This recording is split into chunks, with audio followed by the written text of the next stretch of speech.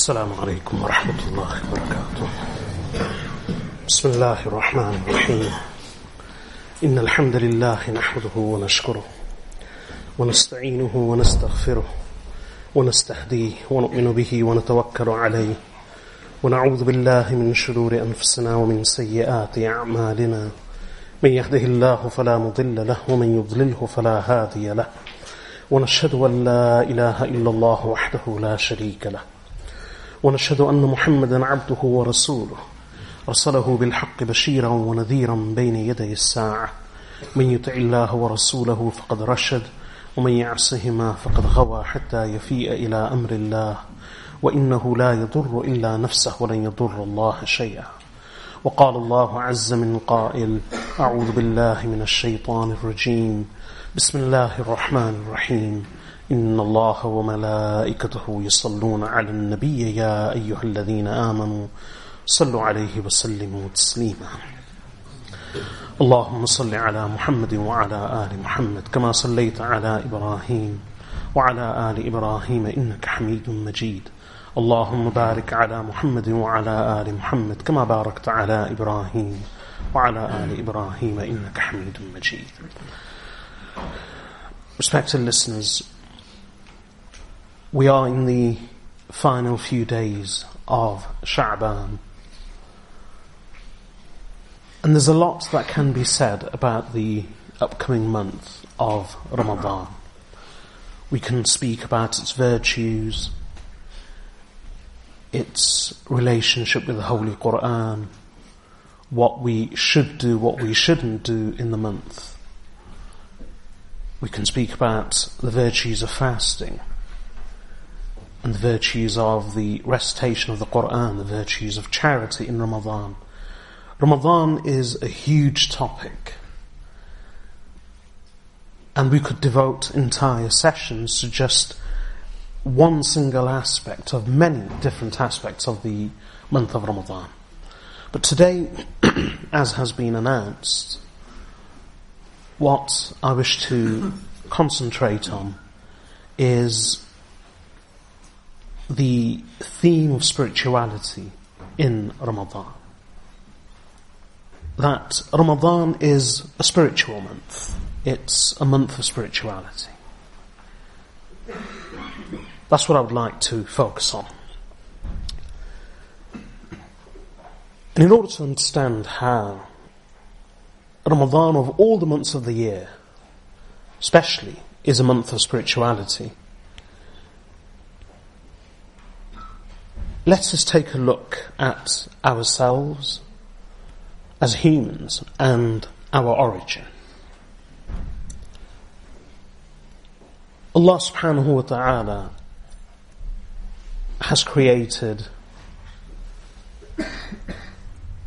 angels, animals, and birds, and ins and jinn, humans and jinn. Of course, Allah has created the whole of creation, but apart from inanimate objects and apart from other living organisms such as plants and trees, etc., the four main categories which are regarded as being of a higher existence than the rest of creation are beasts and birds, jinn, humans, and the angels. And if we look at just these four categories, we will see many similarities and a number of differences. First of all, with the highest form of creation, the angels. When Allah created the angels, Allah created them from pure light, from nur. al-Mu'mineen Aisha radiyallahu anha relates a hadith recorded by Imam Muslim in his Sahih, that the Prophet sallallahu alaihi wasallam said, Allah has created the angels from nur, from light, and Allah has created the jinn from the flame of fire, And Allah has created you human beings from what has been described to you, i.e. the dust and soil of the earth. So Allah has created the angels from nur, from light. And Allah has fashioned them and molded them in such a way that the angels have no desires, no physical needs. They do not rest, they have no need to rest.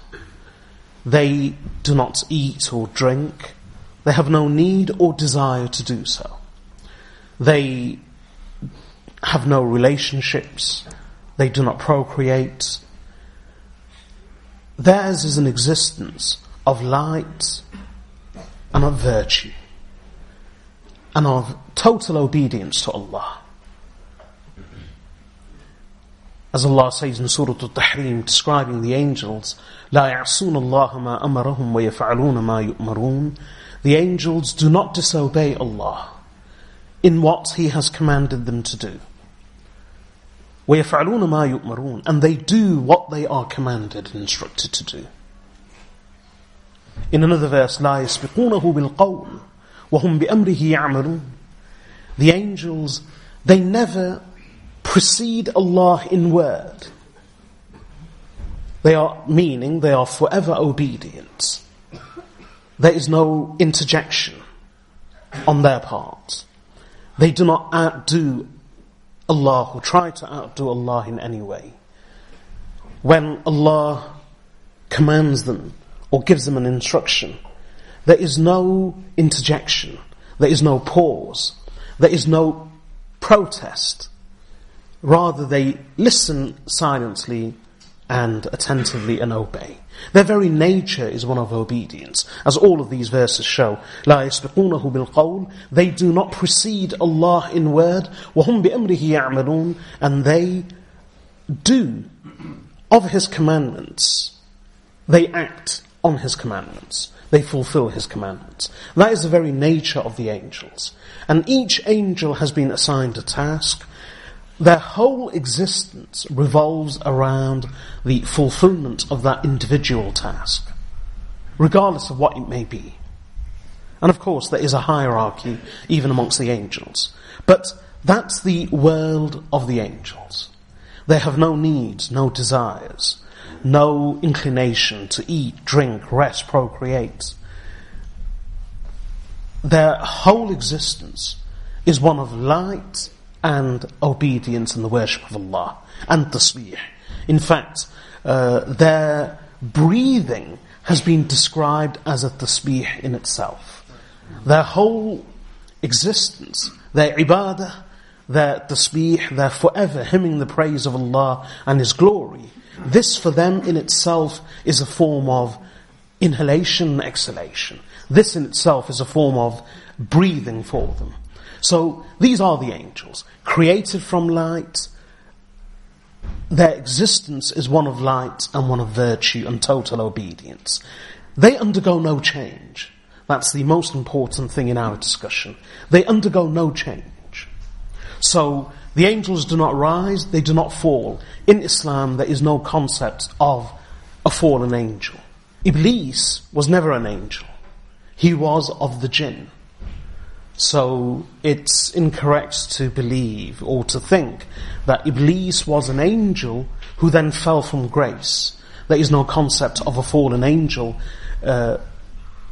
Islamic teachings are that the angels are as they are. They do not deteriorate, they do not fall from grace, and they do not rise higher than their current station. Allah has created them for a particular purpose, from light, to live a life of obedience and virtue, and they are as they are. They undergo no change. Of these four categories, apart from the angels, on the other hand, further down, we have the beasts and the birds. The animals, and when I say animals, I speak of both the beasts and the birds. Animals and birds, they all live a certain existence, and Allah has created them in a certain way. The angels, Allah created them from nur, from light, and Allah also gave them intelligence. And the animals, Allah created them from the dust of the earth. And having created them from the dust of the earth, Allah subhanahu wa ta'ala has given them certain characteristics, and Allah has also instilled in them certain needs and inclinations. So, the beasts and the birds, they live a life of eating, drinking, resting and procreation. For the beasts and birds, these things are not just necessities, but also luxuries. They have a need for these things, but they are also something of pleasure to them. Similar to the angels, the beasts have not been commanded by Allah to obey or to live and behave in a certain way. Similar to the angels, Allah subhanahu wa ta'ala has kept the beasts and the birds as they are in a static state. They do not fall from grace, and they do not rise to a certain station or level. They are as they are. Beasts do not undergo the change that we see in human beings, or that we would expect in humans. Allah has also deprived the beasts and birds of intelligence. Of course, all living things have a form of intelligence, without doubt. But I'm speaking about the high intelligence of the angels or the human beings, or the jinn. The beasts have been deprived of that level of higher intelligence. But they have the bestial needs and inclinations and behaviours of eating, drinking, self-survival, procreation, and even rest. And in between these two, the angels and the beasts, Allah subhanahu wa ta'ala has created jinn and men. And the jinn and men share qualities with both. The jinn and men humans share qualities with both the angels as well as characteristics with the beasts. So, for instance, Allah has created angels from light. Allah hasn't created humans or jinn from light.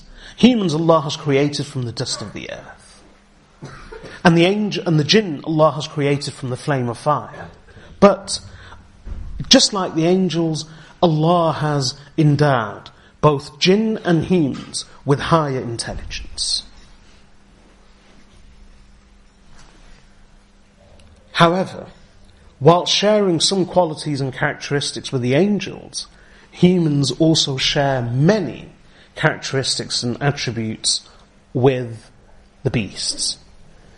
Because we have been created from the earth, similar to the beasts, we also have certain needs. And these needs are also inclinations and pleasures in themselves.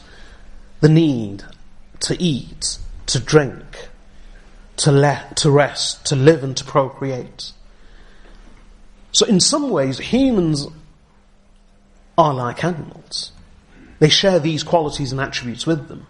However, humans have also been endowed with higher intelligence like the angels. However, for both men and jinn, there is one crucial difference between them, the angels and the beasts. The angels are static in their state, and so are the animals. They are static in their state. But humans and jinn are not static in their condition. Humans and jinn rise and fall. And in fact, they can rise to be greater than the angels in some aspects. And they can also fall from grace to such a low level that Allah Himself describes them in the Quran in the following words. Some humans, Allah says, أُولَٰئِكَ كَالْأَنْعَامِ بَلْ هُمْ أَضَلُّ. These are like cattle. Nay, they are even more misguided.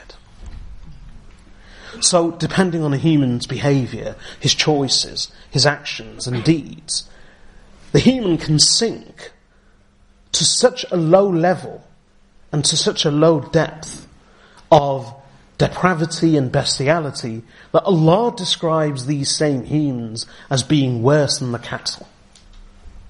And cattle here is not specific to just cattle, but it's, in Arabic, sometimes a specific name can be used, such as cattle, but the reference is to animals in general, rather than particular forms of livestock. However, the same human being, depending on the deeds and the choices, can rise to such a level that rather than describing them as being beasts or worse than the beasts, Allah actually boasts of them to His angels. In Surah Al-Baqarah, when Allah subhanahu wa ta'ala relates the story of the creation of Adam alayhi salam, Allah Azza wa Jal says, وَإِذْ قَالَ رَبُّكَ لِلْمَلَائِكَةِ إِنِّي جَاعِلٌ فِي الْأَرْضِ خَلِيفَةً قالوا أتجعل فيها من يفسد فيها ويسفك الدماء ونحن نسبح بحمدك ونقدس لك قال إني أعلم ما لا تعلمون. Allah says, and when your Lord said to the angels, I am about to make a deputy on earth, they, i.e. the angels, said, will you place on the earth one who will spread corruption therein, and who will shed blood? When we are here, we hymn your praise, and we hallow your name. Allah said in reply, I know what you do not know. And then when Allah created Adam alayhi salam, Allah says, وَعَلَّمَ آدَمَ الْأَسْمَاءَ كُلَّهَا ثُمَّ عَرَضَهُمْ عَلَى الْمَلَائِكَةِ فقال أنبئوني بأسماء هؤلاء إن كنتم صادقين قالوا سبحانك لا علم لنا إلا ما علمتنا إنك أنت العليم الحكيم قال يا آدم أنبئهم بأسمائهم فلما أنبأهم بأسمائهم قال ألم أقل لكم إني أعلم غيب السماوات والأرض وأعلم ما تبدون وما كنتم تكتمون. Allah says, and He, Allah, taught Adam the names of all things, or all the names. Allah taught Adam all the names. Then He presented these names, or not the names, but the objects which were named. Allah presented the named objects to the angels. And He said to them, inform me of the names of these things if you are truthful. They said, hallowed be your name. We have no knowledge except what you teach us, or what you have taught us. Verily, you are the most knowledgeable, you are the most wise. Allah then said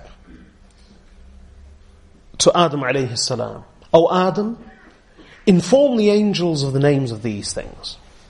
Then when Adam alayhi salam had informed the angels of the names of those things, Allah, addressing the angels, said to them, did I not say to you that indeed I know the secrets of the heavens and the earth, and I know that which you would reveal and which you would conceal.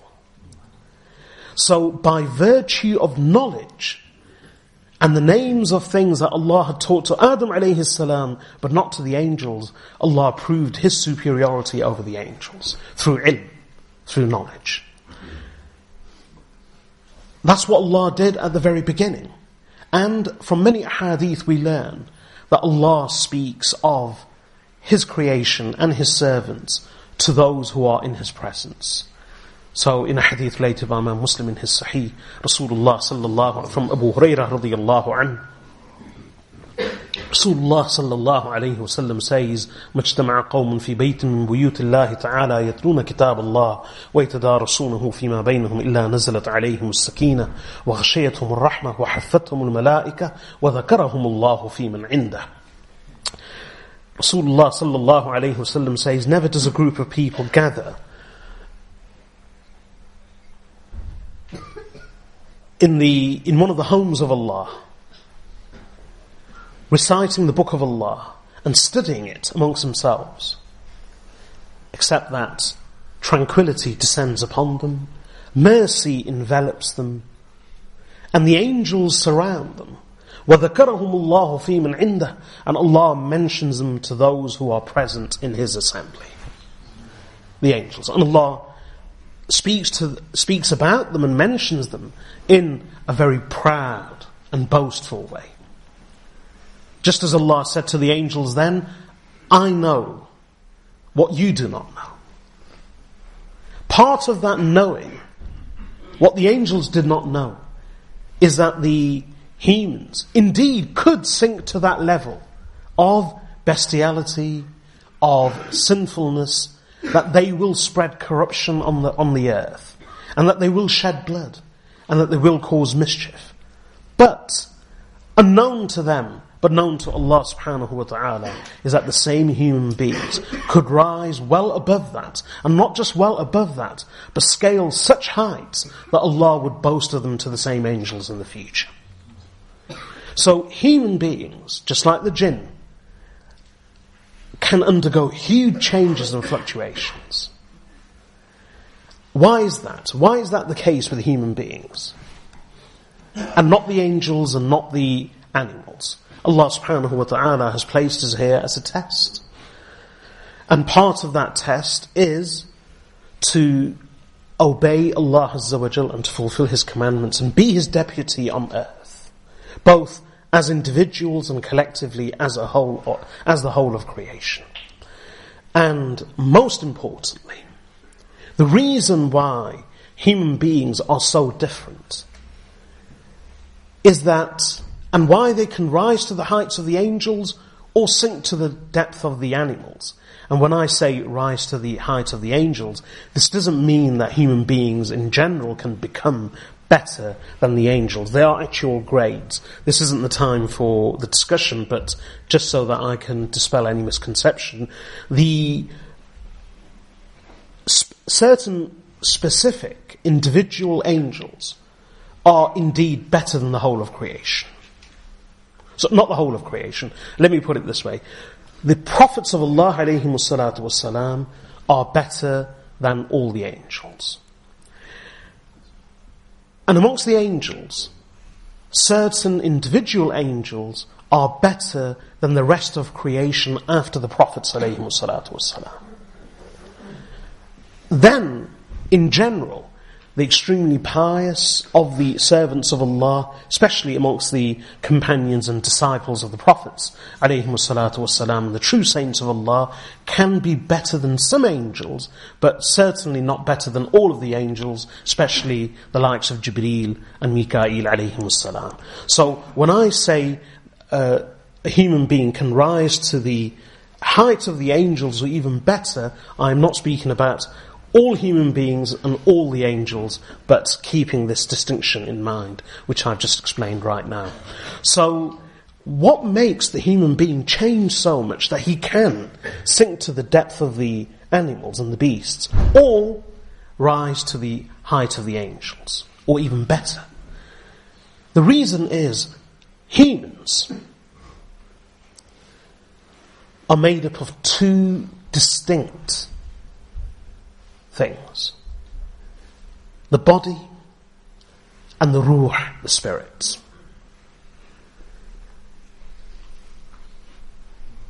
We only see and we only tend to understand the body. And indeed, as far as the body is concerned, that body is the entity which shares so many characteristics with the beasts. We have bodies just like beasts. Eyes, hands, feet, senses of smell, sight, touch. And we share these with the beasts. Just as the beasts were created from the dust of the earth and its soil, humans were also created from the dust of the earth and its soil. Our nourishment is always from its origin. Since we were created from the soil of the earth, this body which originated from the soil will be sustained from the soil, just like the beasts. Our food comes from the ground. Whether we eat vegetables or whether we eat animals, those animals themselves have been nourished on grass. And that's where the food chain eventually ends. The food chain will trace itself back to the earth. Humans, birds and beasts have been created from the soil of the earth. That's their origin, and that will also be the source of their nourishment and their food. So we, just like the beasts, have been created from the earth. That's where our food comes from. That's our origin. We share so many qualities and attributes. Food, the need for food, drink, rest, and procreation. In that bodily sense, we are no different to the animals. And in fact, when it comes to categorization, humans have always been placed in the category of talking animals. That's what we are. However, there's something distinct about human beings, something very unique. If we are just simple animals at the end of the day, with the same bodily organs and functions, with the same senses of touch, sight, smell, taste, etc. If we share the same characteristics as the animals of food, drink, the need for rest and procreation, then why are we on earth so different to the rest of the animal kingdom? Why is it human beings who uniquely have this extreme high level of intelligence that we are able to live and organize our lives in the way that we do? There is something unique about human beings. And that high level of intelligence has been fused in man from Allah subhanahu wa ta'ala, by Allah. Morals, ethics, a unique sense. All of these things come from not the body but a different entity. As I said earlier, human beings are made up of two distinct entities. One is the body, which we always tend to concentrate on, which at times is the only one that we believe exists. But there's another entity to human beings. And in fact, that entity, that being, that essence of man is far greater than the body. And that essence is the ruh, the spirit. In fact, man is man, not because of the body of flesh, blood and bones, but man is man because of that ruh and that spirit. Because its connection and its origin is divine. Divine in the sense that it's celestial. Not divine, but its origin is celestial. The body has come from the earth, but the ruh, which has been blown into man, into the body of man, has not come from the earth, it's come from the heavens. Allah subhanahu wa ta'ala, when He created Adam alayhi salam, Allah did not create the body and then instruct the angels to prostrate to the body of Adam alayhi salam. No, Allah Azza wa Jal says, as is mentioned in two different places of the Quran, both Surah Al-Hijr and Surah Sad. Allah says, فَإِذَا سَوَّيْتُهُ وَنَفَخْتُ فِيهِ مِنْ رُوحِي فَقَعُوا لَهُ سَاجِدِينَ. Allah says that He instructed the angels. فَإِذَا سَوَّيْتُهُ, then when I have fashioned him, meaning Adam, perfectly formed and molded him, وَنَفَخْتُ فِيهِ مِنْ رُوحِي, and I have blown into him of my spirits. فَقَعُوا لَهُ سَاجِدِينَ, then you fall before him in prostration. So what the angels prostrated to was not the body of Adam alayhi salam, as it was the ruh and the spirit that Allah had breathed in him. That ruh is what makes man man. And Allah subhanahu wa ta'ala created the ruh, not just of Adam alayhi salam, but the whole of creation, before the body. And the ruh was blown into the body. In fact, long before our bodies existed. Allah Azza wa Jalla again in the Quran, Surah Al-A'raf, says, reminding human beings, وَإِذْ أَخَذَ رَبُّكَ مِنْ بَنِي آدَمَ مِنْ ظُهُورِهِمْ ذُرِّيَّتَهُمْ وَأَشْهَدَهُمْ عَلَىٰ أَنفُسِهِمْ أَلَسْتُ بِرَبِّكُمْ قَالُوا بَلَى شَهِدْنَا أَن تَقُولُوا يَوْمَ الْقِيَامَةِ إِنَّا كُنَّا عَنْ هَذَا غَافِلِينَ. Allah says, and remember, when your Lord took, i.e. extracted, from the backs of the children of Adam, their own children. So Allah extracted from each father and each parent their children, and subsequently from each individual their progeny, one after the other. And remember when your Lord extracted from the backs of the children of Adam their children, وَأَشْهَدَهُمْ عَلَىٰ أَنفُسِهِمْ, and He made them all witnesses against themselves or over themselves. And addressing all of them, Allah said, أَلَسْتُ بِرَبِّكُمْ. And remember, this took place in the world of spirits. And Allah said, أَلَسْتُ بِرَبِّكُمْ, am I not your Lord? And they all replied in unison, yes. Allah extracted this promise from us, from every individual destined to live in the world. Allah Himself says, أَن تَقُولُوا يَوْمَ الْقِيَامَةِ, lest you say on the day of resurrection that you were unaware of this, that we were unaware of this. This is why our ruh understands its connection with the heavens. It understands its origin. It understands where it came from and where it will go. But in the world, that ruh and that spirit is caged within our bodies. So long before our bodies were created, Allah subhanahu wa ta'ala created our ruh, our arwah, our spirits. And when we came into this world, our ruh wasn't created just before we arrived in the world. Our ruh was merely placed in a cage, a carriage. Our body is a carriage.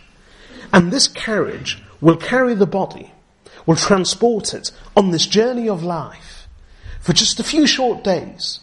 And then when we die, the body will decompose and disintegrate and disappear into the earth.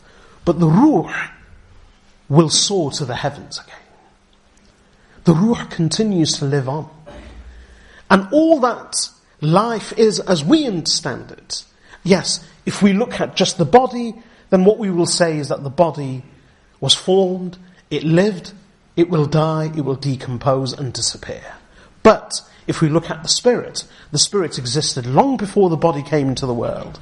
And in the world, the body merely acted as a cage and a carriage, as a mode of transport for that same ruh.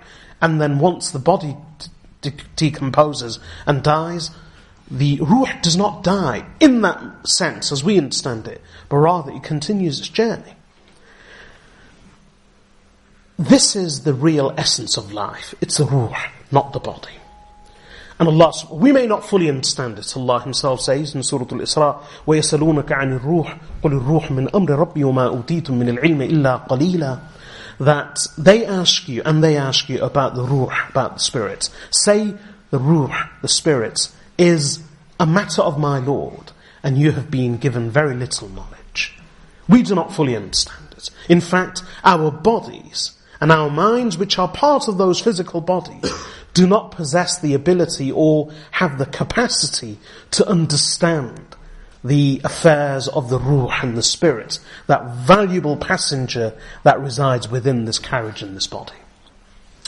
Now, having said all of that, this ruh is the essence of life. This is what makes a person, a human being, a man, a man. And since the ruh has come from the heavens, its nourishment will also come, not from the soil of the earth, but rather from its origin, from the heavens. The body's origin, and therefore the source of its nourishment, is the earth. And the ruh, the spirit's origin, and therefore the source of its nourishment, is the heavens. And this is why Allah has given us messengers and books and religious teachings. These are not so much for the carriage and for the body as they are for the ruh and the spirit. The human being is made up of both things, the body and the spirit. Now, we do not see the ruh, we do not understand the ruh and the spirit, and as a result, we often neglect the ruh and the spirit. It's to address and arrest this neglect that Allah has given us so many commandments and teachings, and sent messenger after messenger, alayhimu salatu wassalam. And if I can just share with you a few moments regarding our attention that we lavish on our bodies, hopefully we will be able to understand the disconnect with the spirit. What do we do with our bodies? Our body is a living thing, without doubt. It needs its food, its drink, its rest, its nourishment. And we lavish attention on it. We feed it, we overfeed it, we indulge in pleasures, we indulge in all of those bestial activities which we share with animals. To a certain extent, they are necessities. But beyond that, it can become gluttony and debauchery. Our bodies are prone to disease. Our bodies need care and attention. In order to survive, they need nourishing, caring, feeding, water. They need all the care and attention that we can give them. But unfortunately, we overdo it at times. And when we look at ourselves, all our attention is focused on this carriage, this car. Because that's what we are doing ultimately. We are lavishing all our attention on the mode of transport itself, and we are ignoring and neglecting the passenger. When it comes to diseases, yes, indeed, the bodies are prone to disease, and the largest budget of any government in the world will almost always be healthcare and medicine. But Allah has commanded us time and time again that the human being is not made up just of the body, but rather there is a spirit, and that spirit needs attention. That spirit needs care. It needs feeding, drinking, nourishment. It also needs to survive, and not just survive, but grow. And our success lies not in the body, but rather in our spirit. In a hadith related by Imam Muslim in his Sahih, and also by Imam Bukhari rahmatullahi alayhi in his Sahih, Rasulullah sallallahu alayhi wa sallam says, "Inna Allah la yanzuru ila suwarikum wa amwalikum, walakin yanzuru ila qulubikum wa a'malikum." Allah says, Prophet sallallahu alayhi wa sallam says, verily Allah will not look at, or does not look at, your forms and your bodies and your wealth. Rather, Allah looks at your hearts and your deeds. That's what really matters to Allah. Not the physical appearance and beauty, but what resides within. In fact, in Surah Al-Munafiqun, whilst describing some of the hypocrites, especially Abdullah ibn Ubay ibn Salul, Allah Azza wa Jal says, وَإِذَا رَأَيْتَهُمْ تُعْجِبُكَ أَجْسَامُهُمْ وَإِنْ يَقُولُوا تَسْمَعْ لِقَوْلِهِمْ كَأَنَّهُمْ خُشَبٌ مُّسَنَّدَةٌ.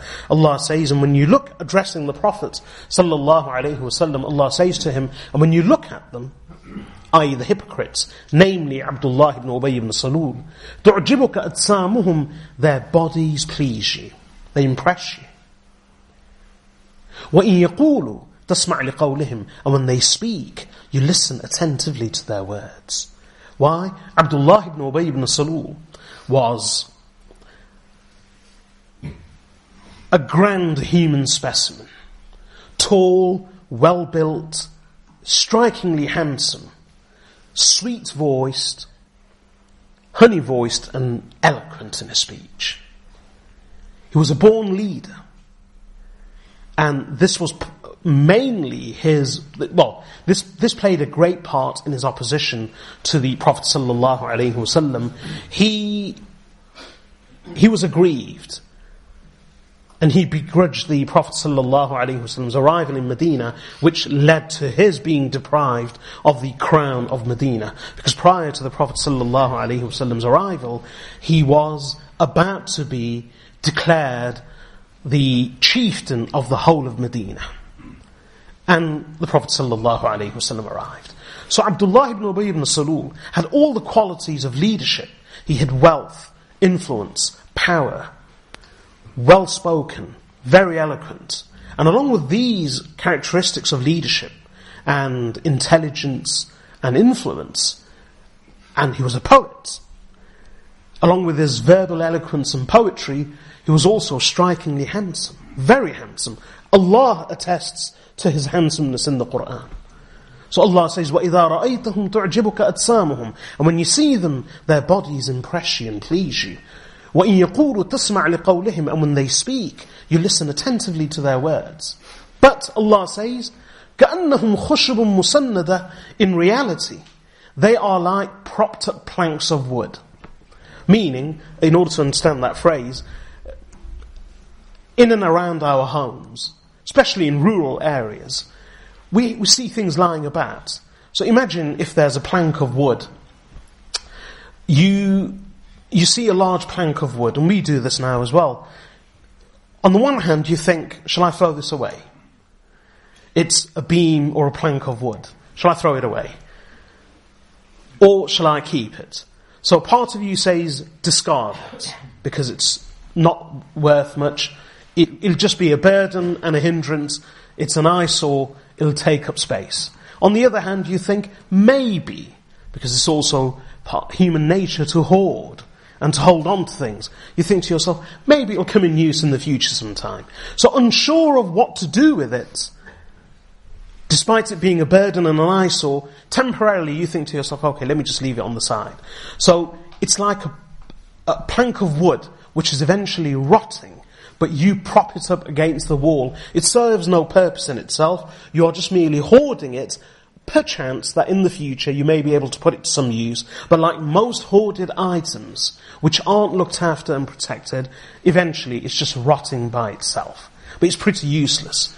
It's an amazing description. Allah describes the uncrowned king and the chieftain of Medina, who has all the qualities of leadership, of wealth, of power, of influence, of poetry, of eloquence, and who, to boot, is also strikingly handsome. Allah describes him as a propped up plank of wood. Because bodies do not matter to Allah. Appearances do not matter to Allah. What really matters is the heart that resides within. And that's why in a famous hadith related by Sayyiduna An-Nu'man ibn Bashir radiyallahu anhu, it's a very long hadith recorded by Imam Bukhari and Imam Muslim and others. I'll just mention the final parts. Rasulullah sallallahu alayhi wa sallam says, ألا وإن في الجسد مضغة إذا صلحت صلح الجسد كله وإذا فسدت فسد الجسد كله ألا وهي القلب. Rasulullah sallallahu alayhi wa sallam says, and know that in the body there is a piece of flesh, which if good, then the whole body is good, and which if corrupt, then the entire body is corrupt. Lo, know that that is the heart. If the heart is pure, the body is pure. If the heart is corrupt, the whole body is corrupt. And that means the deeds, the speech, everything is corrupt. Our ruh requires attention. It requires care. It requires nurturing. You know, we have children. When a child is born, amazingly, in the entire animal kingdom, we look at birds, beasts, animals. It's said that in the entire animal kingdom, human beings are unique in the sense that they are the most vulnerable. Most vulnerable, and they require the most attention and for the longest duration. So a human baby requires more attention, more care and looking after, and for longer than any other animal. And this is why human beings, our age of maturity, physical maturity, is for males 13, 14, for girls slightly younger. But they say the mental maturity of a human being is only after 20 years of age. And Islamically it's mentioned that the maturity of a human being in terms of wisdom is only after 40 years of age. And when I say mental maturity, because human beings, some of you may recall, the latest scientific research shows that the human brain actually continues to physically form fresh and anew until up to the age of 20. And it's only at the age of 20 and slightly beyond that the human brain physically settles as it is without any further development. Of course, there's always constant change and deterioration, but the development of the human brain actually continues till 20 years of age. This is why they say, as part of this research, that when we say to children, kids just don't understand, it's a fact. Their brains do not possess the ability or the mental capacity to actually understand what we as adults or parents say to them, because their human brains have not fully formed. The human is more vulnerable than any other animal on earth. It takes longer for the human to grow up, to develop and to mature, both physically, mentally and emotionally, and in terms of wisdom than anything else. But there is one thing even more vulnerable than the human body, and that is the human ruh, the spirit. Just like the human body requires attention, the ruh requires even more attention. Indeed, it's like a child. Some of you may, almost all of us have heard the term tarbiyah. What does tarbiyah mean? When we hear the word tarbiyah, it's an Arabic word, but we use it in virtually all the Asian languages and in all the languages used by Muslims. It's a common word, tarbiyah. And commonly the word is translated as upbringing, or Islamic upbringing, or moral upbringing. None of these phrases are accurate, to be honest with you. Of course, they render the general meaning, but they are not precise translations. Because the word tarbiyah, allow me to explain to you where the word tarbiyah actually comes from. Raba yarbu riban, or rubuwan, means to grow. For those of you who understand Arabic, you'll understand the abwab and the other details. But raba yarbu simply means, the word tarbiyah comes from riba. And yes, the same riba as we know as interest, or usury. And riba means to grow, to flourish, to rise. And this is actually used for plants. So imagine a plant. If we wish to have a tree or grow a plant, you can't just leave it as it is. Imagine a plant. It requires watering, irrigation, the right amount, not too much, not too little. It requires the correct amount of heat, the correct amount of sunlight. It requires the correct shade, the correct temperature. It requires so much care and attention, the right nutrients. And even a single plant, if you fail to look after it, you drown it with too much water, you leave it too dry, you leave it in too dry conditions, or you expose it to too much sunlight, or the incorrect temperature, it will wither and die. That's a plant. And I read something remarkable about plants, and some of you may be able to identify with this. I once read that even if you purchase a plant from somewhere else, or you move a plant from one place to another, they say you should actually leave it for a few days so that it can acclimatize, one, and also because the plant is under great stress after moving. The plant is actually stressed out after moving. So before you start treating it in any particular way by giving it nutrients or water, etc., you should allow the plant to settle in its new environment once it's got over the stress of having been moved. And that's a plant. Allahu Akbar. And in fact, just a few days ago I read a headline, but I couldn't actually read the article, which is about plants talking to each other. Some of you might be able to recall that. I wasn't able to actually read the article, but it was a headline.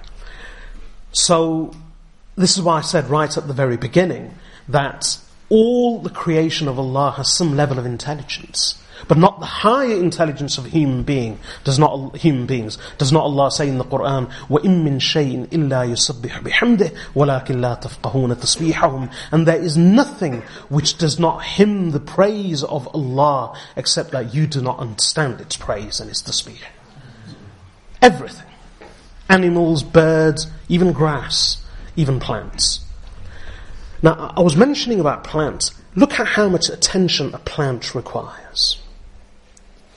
And yet, this is where the word tarbiyah comes from. Raba yarbu means to grow.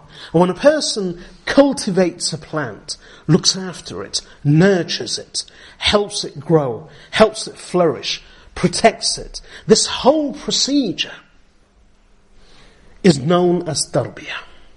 And this is also known as tazkiyah. In reality, as far as origins are concerned, the word tazkiyah and the word tarbiyah are both synonymous. This is what tarbiyah originally means. Now, when we use the phrase tarbiyah to refer to upbringing, i.e. of children.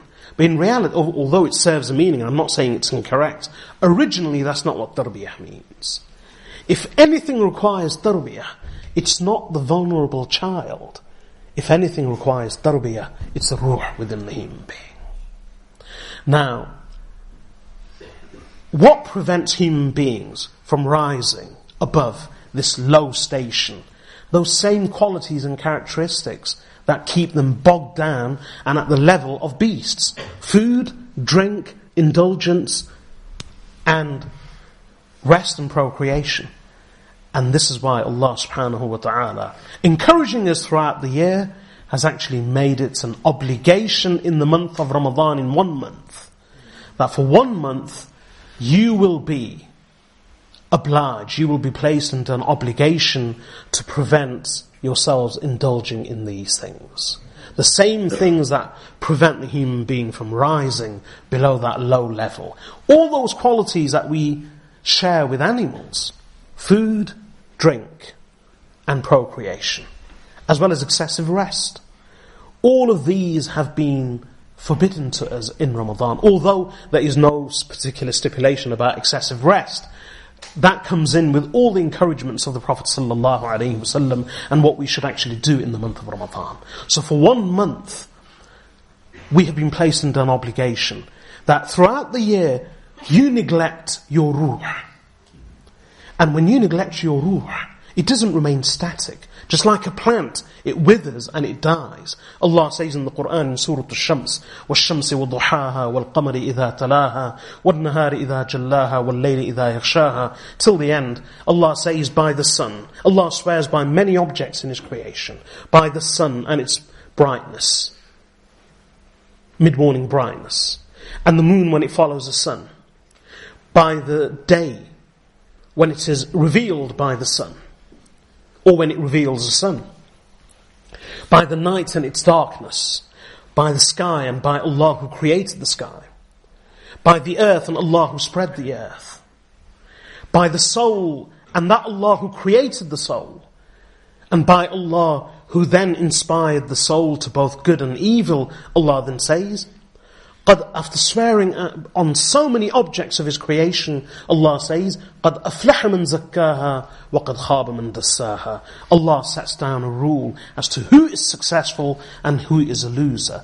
The one who is rich, of a good appearance, of all the other normal worldly qualities that we seek and aspire to. In the words of Allah, these are not the successful ones. Allah says, قَدْ أَفْلَحَ مَنْ زَكَّاهَا. Indeed has succeeded he who allows the soul to grow and flourish. وَقَدْ خَابَ مَنْ دَسَّاهَا. And indeed has perished he and lost out who stunts and prevents the growth of the soul. When the soul is uncared for, and it's deprived of attention and nourishment, it withers and he actually dies. Not the physical death that we understand it, but it dies a spiritual death. That spiritual death deprives the individual of light, of guidance, and of true sense. That is the greatest misguidance. That is the greatest loss. So for this 1 month, throughout the year, we may lavish attention on our physical bodies and neglect our ruh, but for 1 month Allah has placed us under an obligation to pay some attention to our ruh and our spirit, so that it may create a momentum in us that will last throughout the year of doing something at least for our ruh, of caring for it, of nourishing it, of paying it some attention and helping it grow and flourish rather than killing off its growth. And why the month of Ramadan? Because Ramadan is a month of spirituality. Ramadan is a month of the ruh. I said earlier that the physical body comes from the earth. Its nourishment will come from the earth. Food will come from the earth. The spirit comes from the heavens. Its nourishment will come from the heavens. And its greatest nourishment is the Holy Qur'an. The Qur'an is the nourishment of the ruh and its spirit, and the spirit. And Ramadan is the month of the Qur'an. And not just the Qur'an. We learn from a hadith later by Imam Ahmad ibn Hanbal in his Musnad that all the major scriptures that were revealed to the prophets ﷺ, the Injil to the prophet Isa, the Torah to the prophet Musa ﷺ, and even the Suhuf, the scriptures of Sayyidina Ibrahim ﷺ, as well as the Holy Qur'an, all of the major scriptures were revealed to the prophets in the month of Ramadan. And as we know about the Qur'an, why is Laylatul Qadr so great? Why is Ramadan great? Ramadan is partially great because of Laylatul Qadr. Why is Laylatul Qadr great? It's partially great because both Ramadan and the night of Qadr owe their greatness to the Holy Qur'an. Because the Holy Qur'an was revealed in Laylatul Qadr, meaning in one go, almost as a single instance of revelation from the highest heaven to the lowest heaven in preparation for its gradual revelation to Rasulullah sallallahu alaihi wasallam. That occurred on Laylatul Qadr, in the month of Ramadan. And coincidentally, the very first verses were also revealed in the month of Ramadan to the Prophet sallallahu alaihi wasallam. Not just the Holy Qur'an, but the other scriptures to the other messengers were all revealed in the month of Ramadan. In this month, Jibreel alayhi salam would come and meet with the Prophet sallallahu alayhi wasallam, and they would revise the Holy Qur'an. One would read to the other whilst the other listened, and then the other one would read and the other would fall silent and listen attentively. Ramadan is a month of the Qur'an. Ramadan is a month of revelation. Ramadan is a month of the nourishment of the ruh. And this is why, what do we do in Ramadan? If you look at all the teachings of Ramadan, they are designed to divert our attention from our physical bodies to the spirits. Allah has told us, during the day you are to fast. The Prophet ﷺ has told us, during the night you are to recite the Qur'an. In Taraweeh, in Qiyam. Ramadan is a month of the Qur'an. That's why in another hadith later by Imam Ahmad ibn Hanbal in his Musnad from Sayyidina Abdullah ibn Amr radiyallahu anhu, Prophet sallallahu alaihi wasallam says, on the day of resurrection, Allah will give a voice to both the fast and the Qur'an. And the fast will speak up and say, "Oh Allah, I prevented this servant of yours from his food and drink and from indulging in his pleasures during the day because he was preoccupied in fasting for your sake, in me. Oh Allah, accept my intercession on his behalf." Then the Qur'an will speak up and say, "Oh Allah, I prevented the servant of yours from resting throughout the night because he was preoccupied in my recitation for your sake. Oh Allah, accept my intercession on his behalf." Rasulullah sallallahu alayhi wasallam says, فَيَشَفَّعَانِ, both the Qur'an and the fast, their intercession will be accepted by Allah. The point of mentioning this hadith is not so much about the forgiveness and the intercession, but it's about the relationship between the fast and the Holy Qur'an. The relationship between the month of Ramadan and the Qur'an. This is what Ramadan is designed for. During the day, fasting. During the night, continuation of ibadah, and less rest, less sleep, less food, less drink, and total, abstention. In fact, in the final 10 days of Ramadan, what is the sunnah of Rasulullah sallallahu alayhi wasallam? Total seclusion and i'tikaf. The meaning of i'tikaf is to single-mindedly focus yourself on one thing to the exclusion of everything else. Al-Mu'mineen Aisha radiyallahu anha says that the Prophet sallallahu alayhi wasallam would do more in Ramadan than he ever did at any other time of the year. And when the final 10 days would come, Rasulullah sallallahu alayhi wasallam would rise, وَشَدَّ مِئْزَرَهُ وَأَيْقَظَ أَهْلَهُ.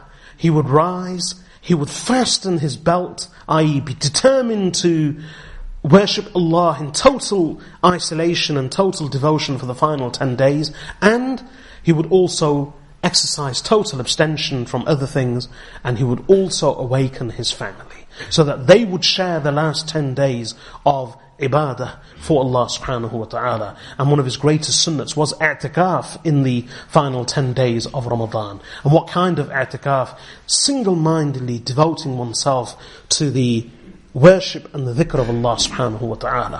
What all of these things show, whether it's fasting, whether it's spending the night in prayer and in recitation, whether it's following the sunnah of Rasulullah sallallahu alayhi wasallam, whether it's i'tikaf, what all of these acts of worship show, and these teachings show, is that the month of Ramadan is designed to divert our attention away from this physical body and to lavish some attention on our ruh, merely as a kind of training, so that it creates a momentum that lasts us throughout the year. In fact, Allah says in Surah Al-Baqarah, يَا أَيُّهَا الَّذِينَ آمَنُوا كُتِبَ عَلَيْكُمُ الصِّيَامُ كَمَا كُتِبَ عَلَى الَّذِينَ مِنْ قَبْلِكُمْ لَعَلَّكُمْ تَتَّقُونَ. O believers, fasting has been prescribed for you as it was prescribed for those who came before you. Why? We may think of many wisdoms and purposes for fasting. Allah mentions only one in the Qur'an. Allah mentions only one purpose, one wisdom, one reasoning for fasting, which is لَعَلَّكُمْ تَتَّقُونَ, in the hope, perchance, maybe, you may become muttaqi, you may adopt taqwa. And what is taqwa? A lot can be said. A very succinct definition of taqwa is, taqwa means, or taqwa is, to guard oneself from the displeasure of Allah by guarding one's senses and one's limbs from the disobedience of Allah. This consciousness of Allah subhanahu wa ta'ala, which is complete, can only be achieved when we divert our attention away from our bodies and onto our ruh, and we prepare ourselves in the month of Ramadan so that that taqwa can be created and it can last us throughout the year. That's what fasting is designed to do. That's what prayer is designed to do. This is why I mentioned at the very beginning that Ramadan is a month of spirituality. It's a spiritual month. I haven't shared with you any of the other topics of Ramadan, its virtues, what we should do, what we shouldn't do. There is so much that can be said. Allah not only instructs us, but Allah also prepares the climate and the atmosphere for us. Imam Bukhari and Imam Muslim both relate a hadith from Abu Hurairah radiyallahu anhu. Rasulullah sallallahu alayhi wasallam says, إِذَا جَاءَ رَمَضَانَ فُتِحَتْ أَبْوَابُ الْجَنَّةِ وَغُلِّقَتْ أَبْوَابُ النَّارِ وَصُفِّدَتِ الشَّيَاطِينَ. When Ramadan arrives, the doors of Jannah are opened, and the doors of the fire are shut, and the shayateen are chained. Allah creates the atmosphere for us. Every night, in another hadith we learn, every day actually, in Ramadan, the angels announce, Ya baghi al-khayri aqbil, wa ya baghi al-sharri aqsir. O seeker of good, come forward, and O seeker of evil, desist. Because this is a month of good, not the month of evil. And having prepared this climate and atmosphere for us, having paved the way for us, having given us all the tools and the opportunities, the atmosphere and the climate, for us to change, for us to divert attention away from our bodies and onto our ruh, if we do not seize this opportunity now in the month of Ramadan, then at which other time will we? This is why Rasulullah sallallahu alayhi wasallam, in many hadith, he actually explains, and he describes the individual who is unable to earn forgiveness in this month as being the one who is deprived of all good. The one who is deprived of the blessings of Ramadan, he is the one who is deprived of all good. Because if there is no hope for him in Ramadan, how can there be hope for him out of Ramadan? And I end with one final hadith related by Imam Hakim in his Al-Mustadrak and by others, by Ka'b ibn Ujrah radiyallahu anhu. He says, one day Rasulullah sallallahu alayhi wasallam climbed the mimbar, and placing his foot on the first step, he said, Ameen. And then on the second step, he placed his foot, he said, Ameen. On the third step, he placed his foot, and he said, Ameen. When he descended, we addressed him and said, O Messenger of Allah, today we have observed you do something which we have never seen you do before. When you ascended the minbar, you placed your foot on the first rung and you said Ameen. Then on the second you said Ameen. Then on the third you said Ameen. That's all we heard, O Messenger of Allah. What was that? Prophet ﷺ said, when I climbed the minbar, Jibreel alayhi salam came to me. And when I put my when I put my foot on the first step of the minbar, Jibreel alayhi salam said to me, O Messenger of Allah, may that person be distanced and removed from the mercy of Allah who finds the month of Ramadan and yet he is still unable to earn forgiveness. So I said, Ameen. Then I placed my foot on the second step and he said, O Messenger of Allah, may that person be deprived of the mercy of Allah who finds both or one of his parents and then through them he is still unable to earn paradise. I said Ameen. And then on the third step, on the third step, he said, O Messenger of Allah, may that individual be distanced from the mercy of Allah in whose presence your noble name is mentioned. In fact, this was on the second step. Your noble name is mentioned and he still does not send salutations, peace, blessings and prayer upon you. So I said Ameen.